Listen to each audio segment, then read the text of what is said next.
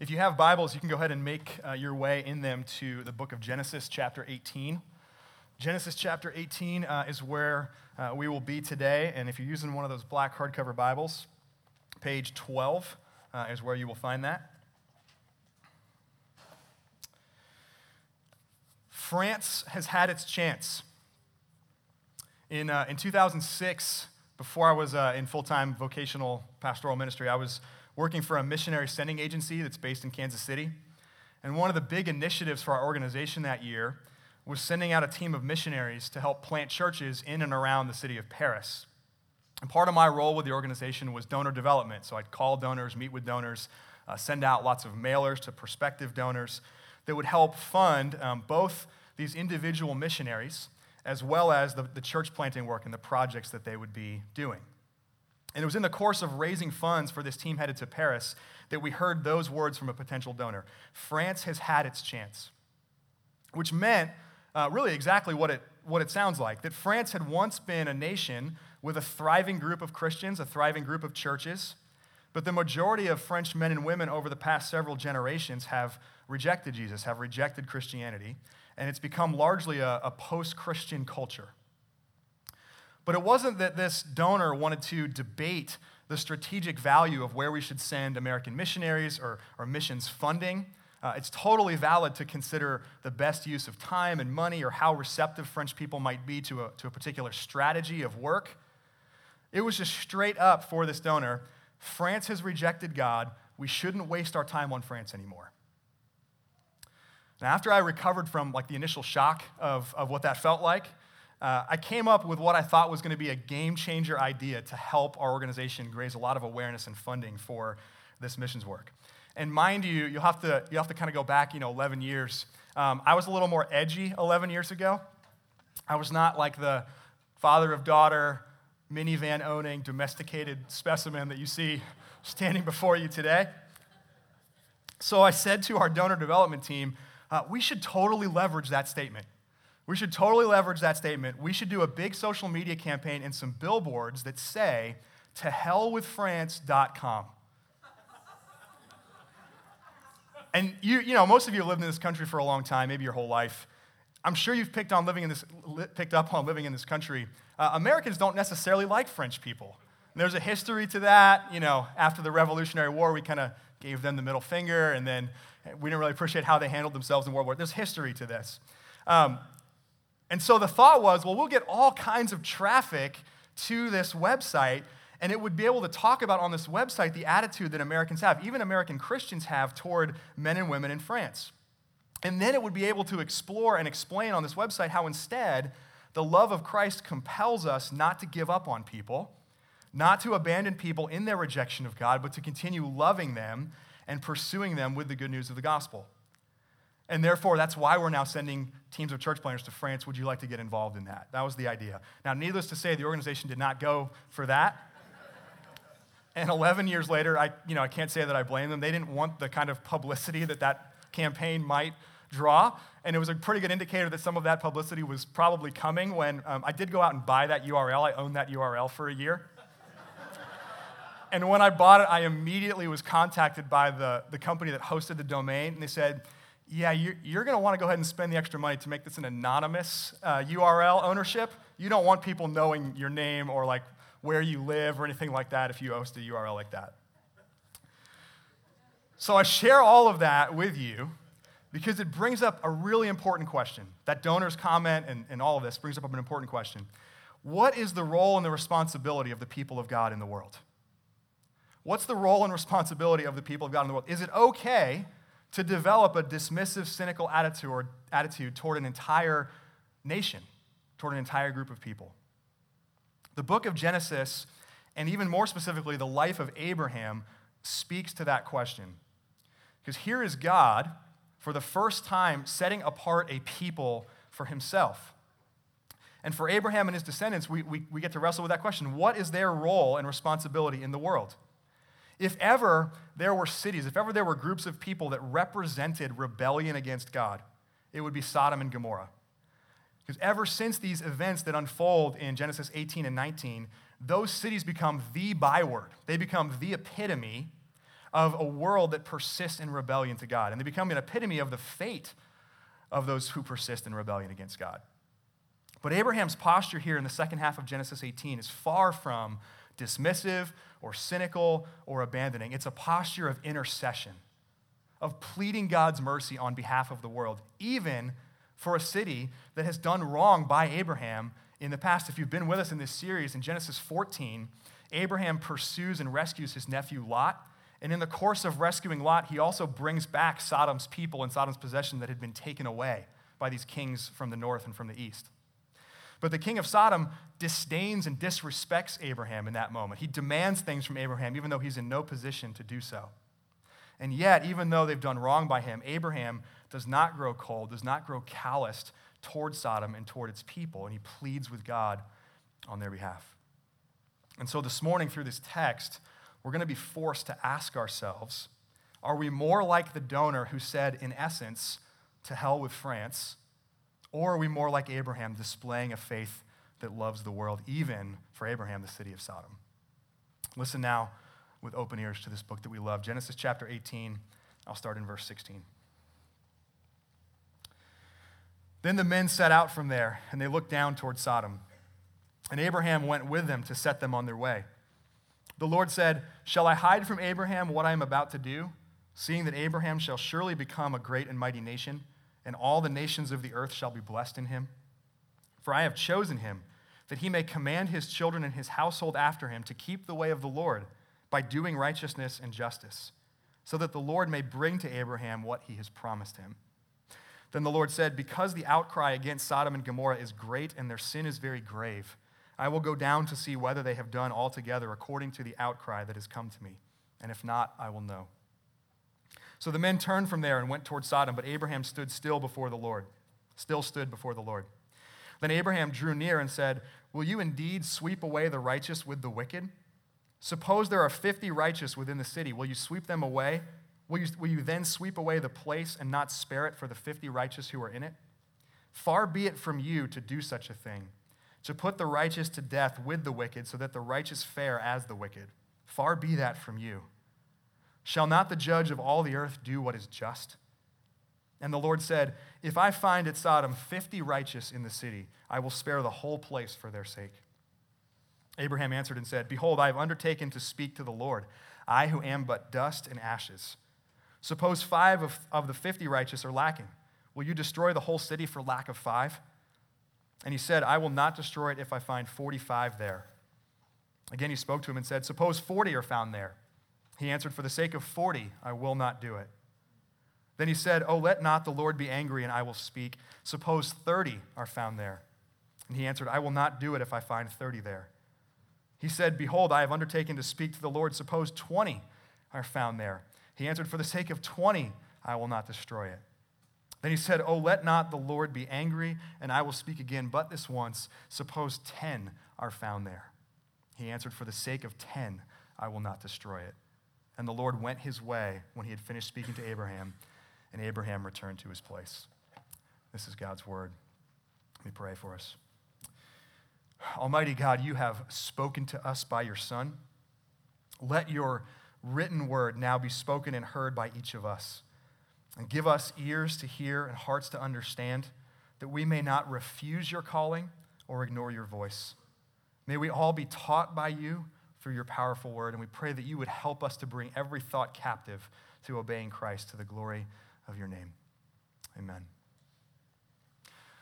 As we contemplate this faith that loves the world, we'll consider two aspects of what we see play out in this text. First, that God calls upon Abraham, and second, that Abraham calls upon God. So first, let's talk about how God calls upon Abraham. If you're familiar with this passage or Abraham's life, what we often remember about this episode is usually that Abraham is the one pleading with God, negotiating with God.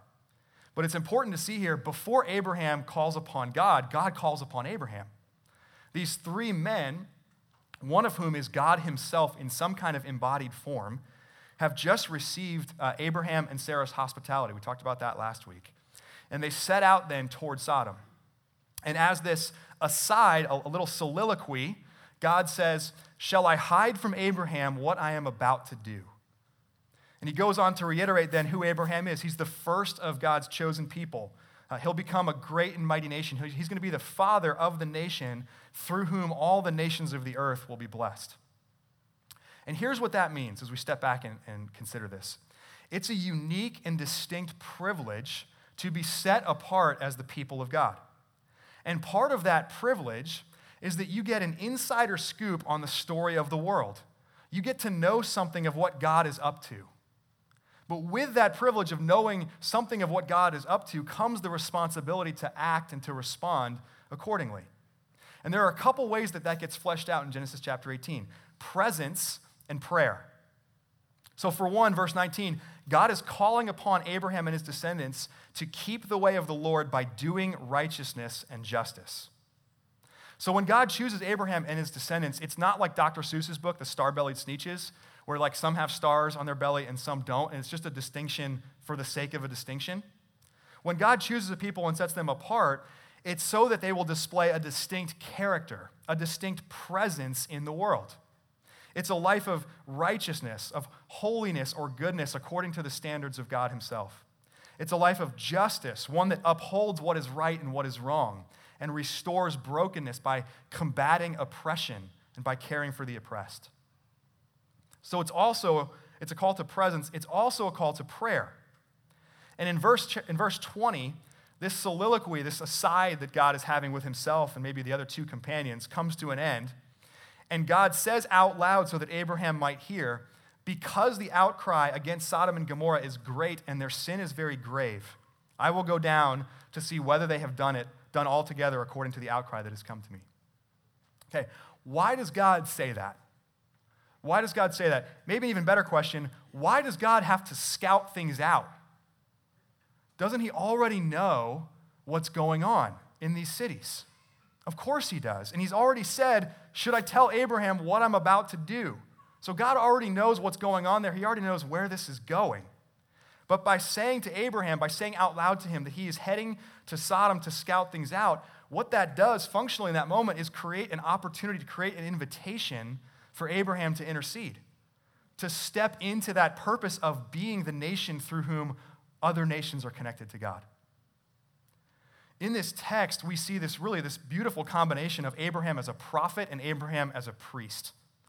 A prophet as one who is given knowledge about the workings of God and then who responds in turn. And a priest as one who seeks to mediate the blessings of God to the world. Intercession, which is prayer pleading on behalf of other people. Intercession lives at that intersection of prophet and priest. So if your impression, and there's hard accounts of God's judgment in the Old Testament. If your impression in reading those accounts, they're hard to read, I understand that. If your impression is that God is a merciless destroyer and that Abraham is the truly compassionate one and he's the one stepping in to try to hold back God's anger, then we need to see in this text that God himself first invites and calls upon Abraham to be a righteous and just presence in the world and then to speak up on behalf of the world. Now, you and I are not all prophets. You and I are not all priests like Abraham. But the church, the people of God, is a prophetic and a priestly community. And it's been established by Jesus to carry out this prophetic and priestly work in the world. So Titus chapter 2 says that Jesus gave himself for us to purify for himself a people for his own possession who were zealous for good works. And in 1 Peter, it says that we've become a kingdom of priests, that once we were not a people, but now we are a people, and that the reason that we are a people is to declare the excellencies of God, the one who called us out of darkness and into his glorious light. Those of us who put our faith in Jesus have this same privilege of being counted among the people of God. And like we see with Abraham, part of that privilege is that we get an insider scoop into the story of the world. So it's not that you and I know all the specifics. It's not that you and I know how exactly God is going to act in a given time and place in history. But we do know, and we're certain of, the big picture realities of the story of the world. That God is reconciling the world to himself in Jesus. That all rebellion against God that has happened since the fall of humanity into sin, that will one day come to an end. That it will either come to an end by reconciliation or by judgment against those who persist in rebellion. Like Abraham, God has not withheld the story from his prophetic and priestly people. And if this is the story of the world, the question for us is, well, should we not act, should we not pray accordingly? That God would reconcile those who live in opposition to him, even when, maybe especially when it seems that they've already had their chance. At this point in the story, you could easily argue that Sodom has had its chance. That doesn't stop Abraham from interceding. Because if God will judge sin and God will judge sinners, should that not fuel in us a deep longing for their repentance, even as we have this deep longing in our own lives to repent and believe and be reconciled to God? Though you and I have no control to bring about anyone's repentance, God does call us to presence and to prayer. In terms of presence, think of it this way. Because we are the people of God, our conduct matters. Holiness in our conduct, righteousness, justice in our conduct matters. And most of the time, those words kind of ping on our radar as kind of this legalistic, holier than thou kind of perspective.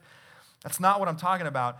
Your conduct matters because your conduct isn't just about yourself. Of course, it matters in your own relationship and how you relate to God. It also matters because it's not just about you. That our pursuit of righteousness and justice in the world, that distinct character that kind of life displays, is part of what it means to be the prophetic and priestly people in our time and place. It's part of what it means to love the world because the world needs to see a better way, namely the better way that is the way of the Lord. And that's why in 1 Peter 2, Peter goes on to recount Jesus' own words in the Sermon on the Mount, and he says, "Keep your conduct among the Gentiles honorable, so that when they speak against you as evildoers, they may see your good deeds and glorify God on the day he visits us."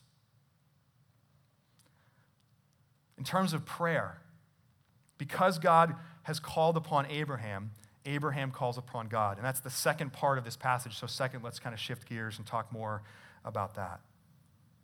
What is the character of Abraham's intercession in Genesis 18?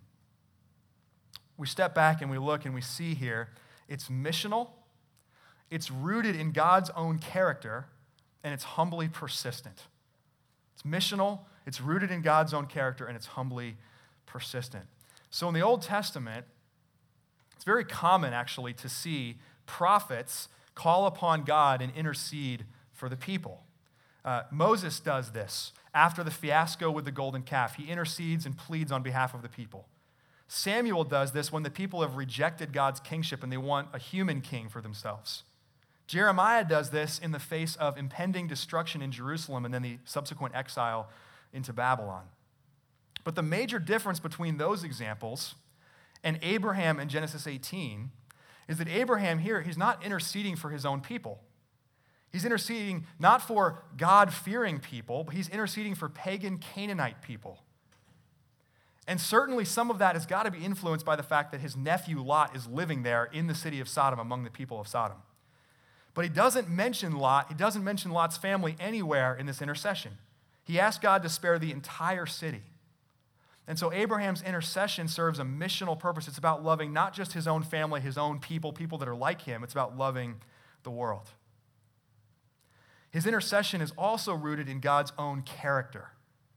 All right, God has called and chosen Abraham with a missional purpose. And we read that here in this text as God kind of recounts who Abraham is. Abraham will be blessed, and through him, all the nations of the world will be blessed. And so when God then calls upon Abraham and tells him what he's about to do and creates this opportunity, Abraham really, all he's doing in that moment is just stepping right into the design of God. From the outset, it's not that God's people have a mission, it's that the mission of God has a people. So notice then how Abraham prays in ways that appeal to God's own missional and just and merciful character. Verse 25, he says, "Far be it from you, the just God of the universe, to treat the righteous and the wicked the same way." Like, far be that from you. You don't do that. You don't treat the righteous and the wicked the same way. "Shall not the judge of all the earth do what is just?" Any of these passages about God's judgment, as I mentioned, they're difficult, and we have to acknowledge that up front. But it's complicated precisely because we serve a God who is completely just and completely merciful in a way that for us in our limitedness, even as we struggle and strive to comprehend that, we just can't comprehend that. And it's easy in these chapters to really see God as the just judge. But don't miss the mercy of God that is all over this text. For one, as we just mentioned, God has established a missional people to plead back to him on behalf of the world. For another, he's going to judge Sodom, he says, because the outcry of the victims of oppression have come to his ears. The victims of murder, the victims of rape, the victims of all kinds of oppression have come to his ears. And ever since Cain murdered Abel earlier in the book of Genesis, the blood of victims cry out to God for justice. And when God responds in justice, what he's doing in that very same moment is mercifully putting an end to ongoing suffering at the hands of those same oppressors. For another evidence of God's mercy here, as we've seen, even though God already knows what's going on in Sodom, he still reveals himself as the one who will go down and investigate to make sure. He does not bring justice as kind of a knee-jerk, rash reaction. And then, as Abraham pleads with him, as he kind of negotiates with him, that reveals God's willingness to prioritize mercy to the few remaining righteous over judgment against the many more wicked. And so when Abraham asks God here to be merciful, to be just, he's not asking God to be anything other than what he already is. And he's not asking God to do anything other than what God already does. He's appealing to God's own nature and God's own character. So he calls upon God. It's missional. It's rooted in God's own character. Lastly, it's humbly persistent. Throughout this interaction, Abraham remembers that he is not God, and he remembers who he's talking to. He's God's creation. He's dust and ashes, and he asks God to be patient with him in these persistent pleas. But in his humility, he is boldly and doggedly persistent. It's common in biblical texts and biblical literature to see threefold repetition. Abraham doubles that. 6 requests simultaneously, whittling that number of righteous persons needed all the way down to 10. Now, here's how Abraham's example applies to our lives, the implications that it has for our lives. Called by God, we call upon God. That's not just true for Abraham and his descendants, but for you and I as part of Jesus' church. Jesus purifies a people for himself, and then as the author of Hebrews says, he lives to make intercession for us. And so as Jesus intercedes for us, as he continually pleads the merits of his finished work on our behalf, we become those who intercede for the life of the world. We pray missionally, just as Abraham did. So if praying for the world, if praying for those who have rejected God is not part of your life, then I would urge you to ask, where's the disconnect? Where's the disconnect? I'm so grateful that Jesus' attitude toward me is not the attitude of that donor toward the men and women of France. Right? What if Jesus had decided that I had had my chance? What if Jesus had decided that my forefathers, my family members who in the past have become Christians, what if he decided they had had their chance? Or back it all the way up even to the history of humanity, the beginning of the history of humanity. What if God decided that people who kept making a mess of God's good creation had had enough chances? If God had the mercy and patience and compassion that I have, he would have called it quits in Genesis 3. But instead, he carries it all the way and then beyond to John chapter 3. Because he so loved the world, he sends Jesus. So who are the individuals, or who are the groups of people that you've given up on in your life? Who you've concluded that they've had their chance and it's now time for you to move on? Maybe it's not France for you. Maybe it's the Muslim world. Maybe it's people who show up on the news as some kind of terrorist group or something like that. Whatever it is for you, whoever you've concluded that these people have had their chance and it's time to move on, remember that Abraham pleaded for Sodom and pray missionally. Pray also in line with the character of God. And here's just a little bit that I'll say about that this morning. Sometimes, and I'm sure you can resonate with this, sometimes God's justice won't feel merciful. And other times, God's mercy won't feel just. So sometimes you'll stand back in a situation, you will want God to bring down the hammer on the oppressors of our world. Other times, you will want God to extend even one more chance, even one more opportunity for mercy for someone. And if that's you, you have camaraderie because ever since the history of humanity, we relate and are known by and know a God who is simultaneously merciful and just at the same time. So we'll always struggle with these things. In Scripture, sometimes people plead for God's mercy. That's Abraham in Genesis 18. Other times, people plead for God's justice. And if you read the Psalms, David does that with some violence occasionally. And he laments very regularly in Psalms, why are all of the wicked people thriving? And why are all the righteous people suffering? Like, what is just about that? So in your prayers, as you plead with God, when God's justice doesn't feel merciful, plead his mercy. And when God's mercy doesn't feel like justice, plead his justice. But in all of it, remember that you aren't trying to convince God to be anything other than what he already is. And then, in these missional, character of God-driven prayers, prevail upon God. Persist with humility, but with boldness. In Luke chapter 18, Jesus tells a parable about an unjust judge who eventually is just worn down by the persistent pleading of a widow. And Jesus says, even if an unrighteous judge like that will eventually give justice, how much more will the God who is already righteous and just? And the whole purpose of the parable Luke tells us is that Jesus is calling his followers always to pray and never to lose heart. So wear down God with the persistence of your prayers. I'll close with this. People of God in this room, in this time and place, our world needs your presence. It needs your righteous and just conduct. And our world needs your prayers. God's mission has a people, and in this time and place, that is you and that is me. You've been given an insider view into the story of God, so act and pray in line with that story. And because God has so loved the world in Jesus, because Jesus lives to make intercession for us, may our faith in Jesus always be a faith that loves the world. Amen. Amen. Let me pray. God, you work and act in ways that we don't understand or comprehend, but we see your mercy and we see your justice, even in certain situations when it feels like we want the opposite of what's happening. And so we cry out to you, help us see our own need for mercy and our own need for justice to come into this world, and that Jesus is our only answer for both of those things. And we pray this morning, God, that you would stir up in us more love for the world, more love for those who are not like us, more love for those, especially for whatever reason, who we feel like have already had their chance, don't deserve another one, and we should move on. Wherever we find that in our heart, remind us of the unbelievable, inexhaustible well of your mercy that you have poured out through the work of Christ. And may we again drink from that inexhaustible well, even now as we come to this table. I pray this in the name of Jesus. Amen.